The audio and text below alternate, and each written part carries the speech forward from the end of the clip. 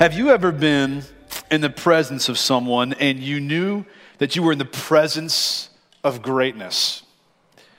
When you were quite literally in the presence of someone and it changed you. So when I was 10 years old, I was playing in City League basketball, and the head coach of the University of Kentucky men's basketball team showed up to my game. And it's a true story. He was there watching his son who was on the other team. But for me, this was an opportunity for me to be recruited, okay? This is my opportunity to go and prepare to wear the big blue. And y'all, you have never seen a 10-year-old play better than when I played, okay? I was diving on loose balls, grabbing rebounds, going for steals. Now, I only got 2 points, okay? But it's the best 2 points he has ever seen to this day, okay? I'm telling you. There's something about when you're in the presence of someone who is great that it changes you. Well, when we get to Matthew chapter 2, we see wise men who come into the presence of greatness himself, and it changes them forever. Let me show you. Grab your Bibles and turn with me to Matthew chapter 2. Matthew chapter 2. And as you're turning there, I want to let you know that coming up tomorrow, we're going to be having 2 Christmas Eve services that you will not want to miss. We have them at 3:30 and at 5 o'clock. We're going to have a sweet time of taking the Lord's Supper together as a faith family. We'll have candlelight. We'll sing Christmas carols and be a wonderful time to celebrate the birth of Jesus. We're also going to be taking up a benevolence offering. This is the one offering we take each year that provides the benevolence needs that will cover for 2019. And so the offering tomorrow night will go to cover rent for those who are behind, to help pay for diapers and food and water, to help pay for gasoline and electric bills for those who are in need, for those within our faith family and those throughout our community. And so we take up a benevolent offering tomorrow, and it's a great way to celebrate the Christmas season together. We're finishing up our sermon series, The King Has Come, today as we are anticipating Christmas. We've looked at the last 3 weeks at Isaiah 9:6 and Jeremiah 23 and Psalm 2. And you can go back on your Westwood app and pull up these messages on The King Has Come. What's interesting here about Matthew chapter 2 is that Matthew is the bridge gospel from the Old Testament to the New. In fact, Matthew uses more Old Testament references than Mark, Luke, and John combined. Why? Because he is trying to reach Jews for Christ. He is pointing to Jesus.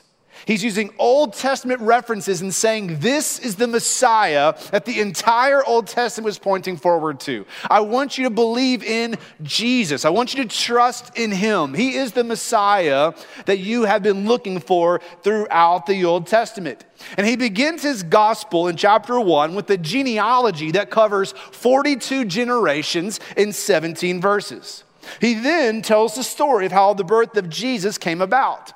Mary and Joseph were engaged to be married, but then Mary became pregnant, and Joseph knew he was not the father. And so Joseph decided to call off the engagement privately so that Mary would not be disgraced publicly. But an angel of the Lord appeared to him in a dream, telling him to go ahead and marry this girl. Chapter 1, verse 20. The angel says, "What has been conceived in her is from the Holy Spirit. You are to name him Jesus, because he will save his people from their sins." So Joseph married Mary, and she gave birth to a son, and he named him Jesus. But then notice what happens next in chapter 2, verse 1. It says, after Jesus was born in Bethlehem of Judea in the days of King Herod, wise men from the east arrived in Jerusalem, saying, "Where is he who has been born King of the Jews? For we saw his star at its rising and have come to worship him."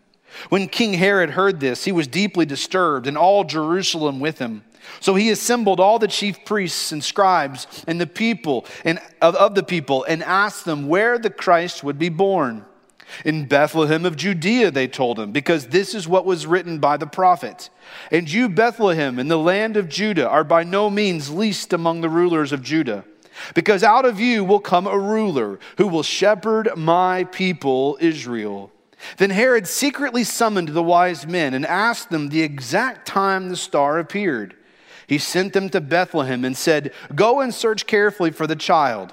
When you find him, report back to me so that I too can go and worship him." After hearing the king, they went on their way, and there it was, the star they had seen at its rising. It led them until it came and stopped above the place where the child was. When they saw the star, they were overwhelmed with joy. Entering the house, they saw the child with Mary his mother, and falling to their knees, they worshiped him. Then they opened their treasures and presented him with gifts: gold, frankincense, and myrrh. And being warned in a dream not to go back to Herod, they returned to their own country by another route. These men from the east, they give us an example of how we are to respond to Christ at Christmas. As we study Matthew 2, verses 1 through 12, let's journey together to Bethlehem with these wise men. Let's meet the King. You see, Christmas, it's an invitation. It's an invitation to, number one, come to Christ. Come to Christ. The story of the wise men is a familiar story, but its details are often misunderstood. The wise men, they came, but we don't know how many there were. Maybe there were 3, but the text doesn't tell us. We don't know their names. We don't know their mode of transportation. We don't even know what country they originally came from. These wise men were possibly from Babylon, because when we go to the book of Daniel, we see magi, we see wise men who were in exile there with God's people. And these were Gentiles, probably specializing in astronomy and astrology. Now, isn't it interesting, though, that Matthew, he's trying to reach Jews for Christ with his gospel account. But right here in chapter 2, he points to Gentiles. He points to non-Jews who come from a faraway land to worship Christ. Hear me today. God indeed has a heart for the nations to worship him. The story of these wise men is remarkable. When they arrive in Judah looking for the newborn king, they go to the obvious place where any king would be born, the capital city. They go to Jerusalem. But then, like a little boy who innocently pokes a beehive with a stick, these wise men come into the city and unknowingly agitate King Herod. You see, instead of finding the newborn king, they set off an alarm in the heart of an insecure, violent king. And they asked this simple question, an innocent question about the location. Where is he who has been born King of the Jews? But Herod the Great, he was a jealous, suspicious, cruel leader. He was paranoid of losing his power. Here is a man who killed his favorite wife, who killed 2 of his sons to protect his position, to protect his throne, and to prevent any family from taking over his power. Sounds like a swell guy, right? Well, these wise men asked him the question, verse 2. Where is he who has been born King of the Jews? The verb tense of this sentence is one that communicates a continuous asking of the question. It's as if they were going throughout the city from person to person saying, where is he who has been born King of the Jews? Where is he who has been born King of the Jews? They're continually asking, they're searching out, they're trying to find this special king who has been born. Well, the wise men, as they ask this question, they're met with hostility. They're met with those who are upset. Verse 3, when King Herod heard this, he was deeply disturbed, and all Jerusalem with him. The king and the people, they didn't know about the birth of this baby. They were perplexed. What birth are you talking about? That's not unlike our culture today. We live in a world right now that is totally unfamiliar with the true meaning of Christmas. As we look at a world around us that wraps itself up in pursuing this Christmas idea of presents and family and movie premieres, the world is unfamiliar with the significance of the birth of King Jesus. And so guess what? You and I have the opportunity to go and to tell people the meaning of Christmas. And it's found in a manger in Bethlehem.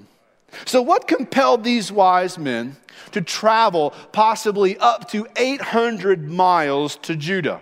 Well, they tell us in verse 2, "For we saw his star at its rising and have come to worship him."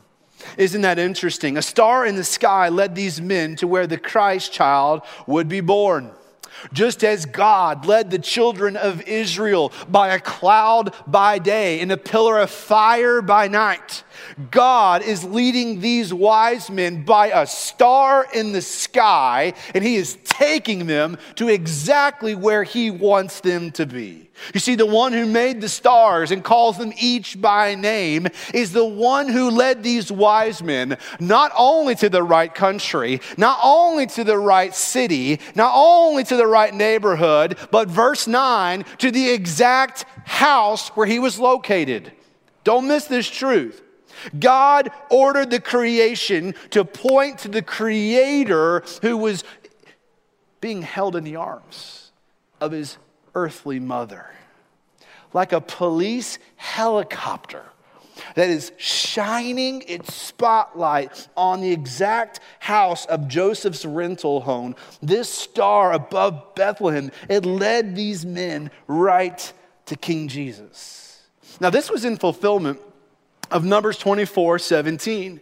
It says, "A star will come from Jacob, and a scepter will arise from Israel." So seeing the star led these wise men to be, verse 10, overwhelmed with joy.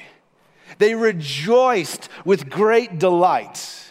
You can imagine the relief and the joy. These guys that have been on the road, they've been traveling for hundreds of miles, probably weeks. They've been traveling, possibly, maybe even asking themselves the question periodically, what are we doing? Are we really doing this? But verse 9, and there it was, the star they had seen at its rising. This moment brought significant delight. It was sheer ecstasy. Do you remember the moment you gave your life to Christ? That moment where you realized your sins have been forgiven? The moment that you encountered Jesus and you experienced the love of God and how he has shown you a way forward, that you can march forth through this life with purpose. You can have joy in the midst of sorrow. He will be with you to the very end. You're at this moment where you believe the gospel and you are overwhelmed with joy. That's what's happening right here. These men, they see the star and it's leading them right to the Christ child, right to the King of the Jews, and they can't wait and they're overwhelmed with joy. You see, indeed they're experiencing Psalm 16, that in his presence there is fullness of joy, and at his right hand are pleasures forevermore. This Christmas, come to Jesus and find your heart completely satisfied. You will be just like the wise men in the presence of Christ, in which you are overwhelmed with joy. You rejoice over being in the presence of King Jesus. The star was pointing them to Christ. But you know what else was pointing them to Christ? The scriptures. Look at verse 4. So Herod assembled all the chief priests and scribes of the people and asked them where the Christ would be born. In Bethlehem of Judea, they told him, because this is what was written by the prophet. And you, Bethlehem, in the land of Judah, are by no means least among the rulers of Judah, because out of you will come a ruler who will shepherd my people Israel. You see, the chief priests and the scribes, they knew the Old Testament, and so they knew where the true King of the Jews would be born. So Herod goes to these religious leaders and he asks them about the specific location of the birth of the Christ child. So what do? They point to Malachi 5:2 and they point to 2 Samuel 5:2. We see it there in the text. Now, isn't it amazing how specific and strategic the location of the prophecy of where the Messiah would be born? You see, Malachi wrote his document 450 years before Christ. This is significant here, where he has the exact town of where this Christ child would be born. And what Matthew is doing is he's connecting the dots of history and prophecy. Man, I say to you, your Bible is completely trustworthy. It is without any mixture of error. You can trust what God has written in his word. You see, there are 456 messianic prophecies in the Old Testament, and Jesus fulfills every single one, including the exact town where he would be born. He was not born in Jerusalem or in Rome or in Chicago or at Children's Hospital in downtown Birmingham. What we have is crystal clear prophecy from Malachi saying he will be born in Bethlehem.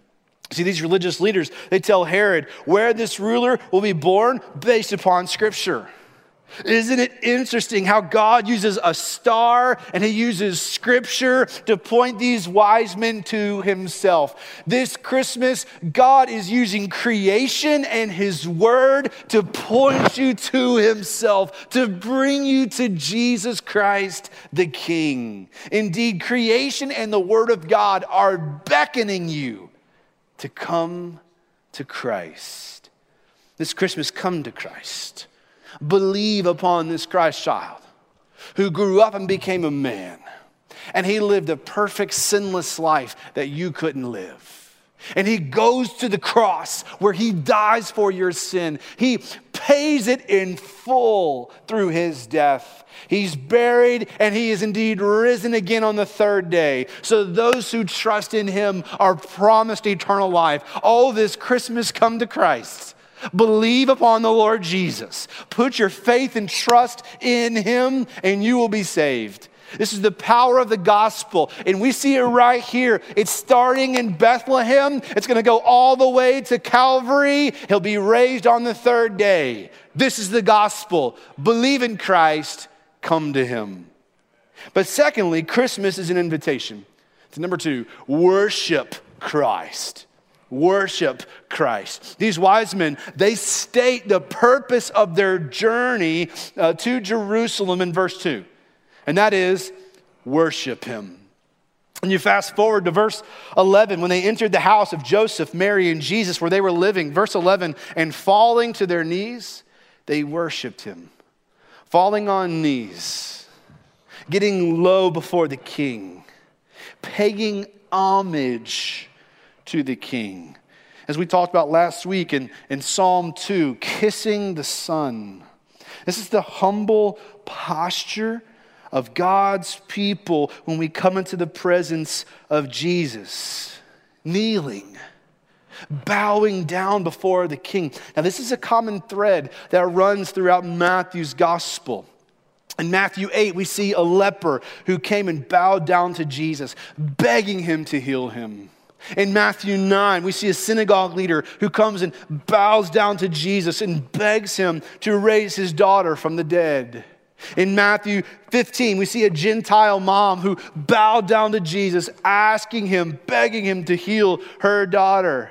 In Matthew 17, a dad comes and bows down to Jesus, begging him to heal his son. The night that Jesus was betrayed, he was there with Roman soldiers around him. And as they gather around him, it says, and after twisting together a crown of thorns, they put it on his head. And they put a reed in his right hand. And they knelt down before him and mocked him, saying, "Hail, King of the Jews."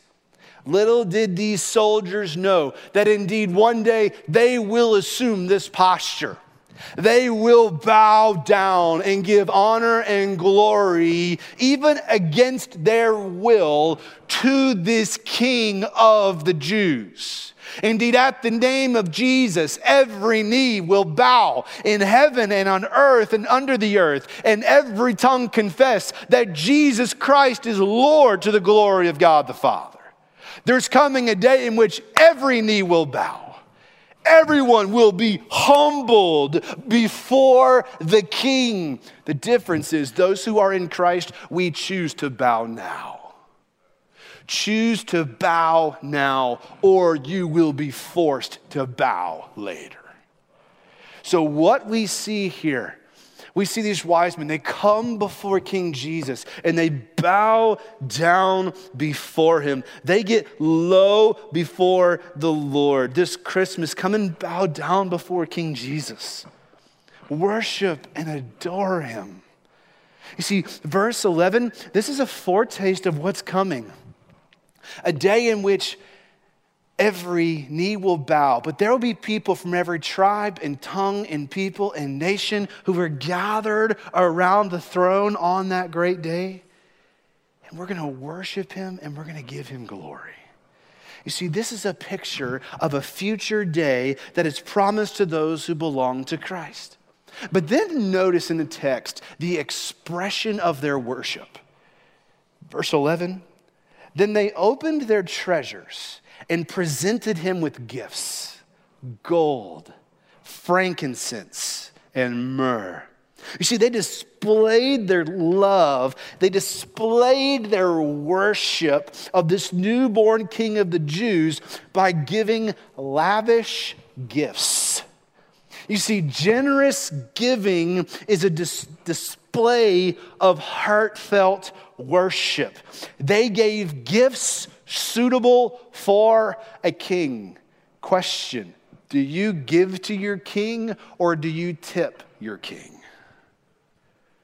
We see wise men who are generous. They are posturing their hearts in worshipful adoration of the king, and they give a hilarious, over-the-top gift to the King of the Jews.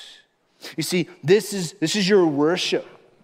It's top priority. It's over-the-top, hilarious giving in light of who he is and in light of what he has done. Don't miss this. The generous giving of God's Son compels generous giving from God's people. There's no obligation in our giving. When you and I give back to the Lord, it is a celebration. It is a cheerfulness. It is an over-the-top gladness because it's worship. Worship is not constrained just to praying and singing and hearing preaching. Worship continues into your generous giving. We see it right here in the lives of these wise men. Their hearts were overflowing with adoration and with gratitude, and it led to generosity. You see, worship is the overflow of your heart, of bringing glory to the one who has overwhelmed who you are. Starting in the new year, I can't wait to get there, but we're going to be starting a new sermon series called Take It All. And we're going to be looking at worship from God's perspective, in which he wants access to every part of our life. And we want to worship him. We want to give him glory, including in our finances. Notice the gifts that these wise men gave. Gold. Gold is a gift for royalty. It represents kinghood. It's the most precious of metals. It's the gift that is fit for a king. Well, indeed, Jesus is the King of the Jews. He is the King of Israel, and he is the most priceless one there is. Frankincense. It's a beautiful smelling incense. It's used for special occasions of worship. And in Jesus, we see the ultimate worship provided through his death on the cross. You see, the frankincense is pointing us to the beauty of the aroma of the sacrifice of Christ, the moment of worship where he goes to the cross. Frankincense is driving us to the cross of Christ. But then we also see myrrh. Myrrh is a valuable perfume. It's used to prepare bodies for burial. Myrrh was used to prepare Jesus' dead body for burial, except he didn't need it. On the third day, he got up out that grave. No need for myrrh for him, because indeed he is risen. But what we even see here is we see even a gospel presentation with these gifts that these men provide for this newborn king. You see, you and I, we too get to worship Christ by taking our resources and all that we have, and we generously give them away because we have been generously bought with the precious blood of Christ. But may I say to you, God wants something more than just your resources. He wants your heart. He wants your heart. You can be so poor you can't rub two pennies together, because God's not interested in your money. He wants your heart. He wants a heart that is full of worship and adoration for who he is. This Christmas, worship Christ.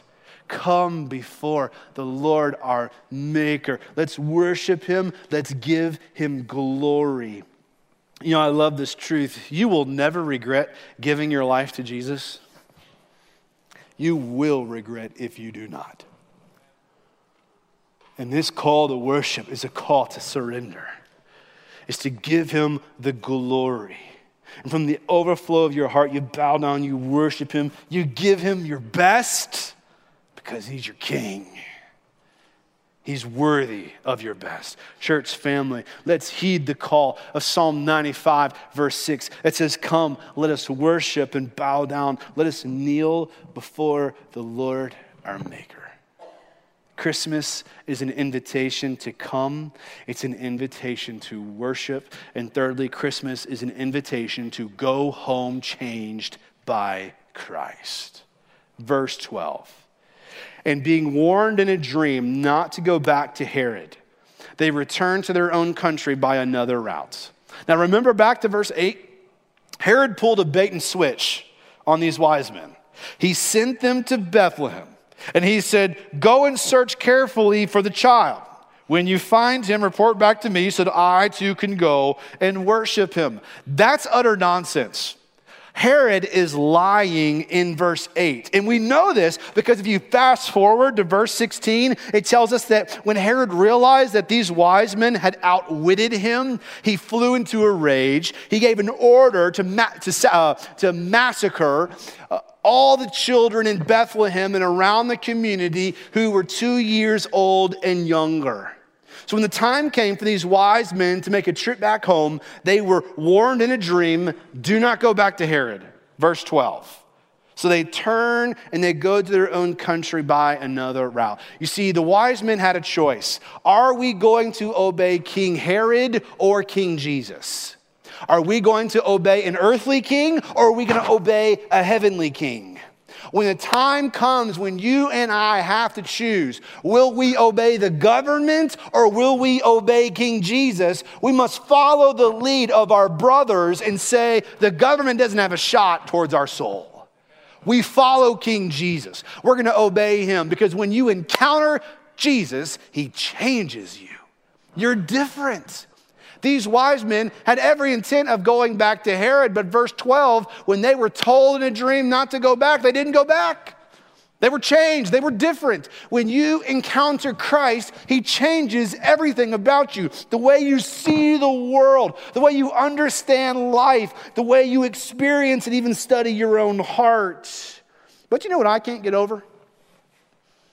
What I can't get over is when these wise men first arrived in Jerusalem, and they shared the big news about this king of the Jews who's been born. They find out in Bethlehem, no one went with them. Herod stayed in Jerusalem.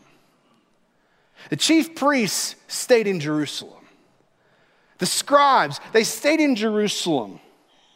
No one made a 6-mile trip to see if these things were so. Now, Bethlehem is 6 miles south of Jerusalem. 6 miles. Okay, the Shelby County Airport is 6 miles south of where you're sitting right now. do you not think that if someone came and said, the King of the Jews has been born 6 miles south of here, do you not think you'd at least get up and go check? Do you not think you'd be willing to maybe go and just see if these things were so? Is it possible that this could be true? And yet no one went. No one made the effort. You see, you show on the outside what's going on in the inside. The proof of what you claim on Sunday is revealed Monday through Saturday. We see these chief priests and these scribes who know the word, yet their heart was far from God. You see, they didn't go to Bethlehem, they stayed where they were. Notice from the text these 3 different responses to the birth of King Jesus. The first, anger. Anger. We see it from Herod. Herod wanted to kill Jesus. May I say to you, there are those today who want to, once again, they want to kill Jesus, and we see it in how they want to kill the church. Around the world, the church of Jesus Christ is being persecuted. We are being killed all the day long because we belong to King Jesus. Our culture is becoming increasingly hostile at Christmas and throughout the year because they hate the Jesus whom we represent. There's anger. Secondly, apathy. Apathy. We see it amongst the Jews. The Jews, they were indifferent.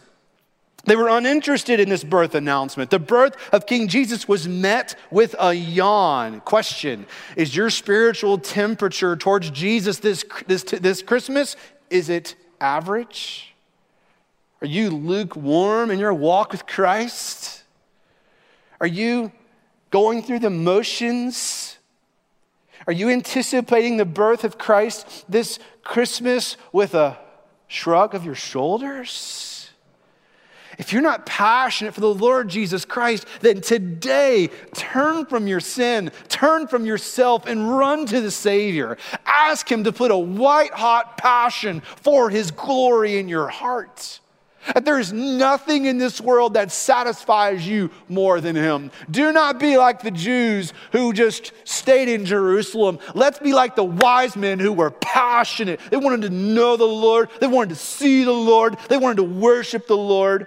We see thirdly, their response, adoration.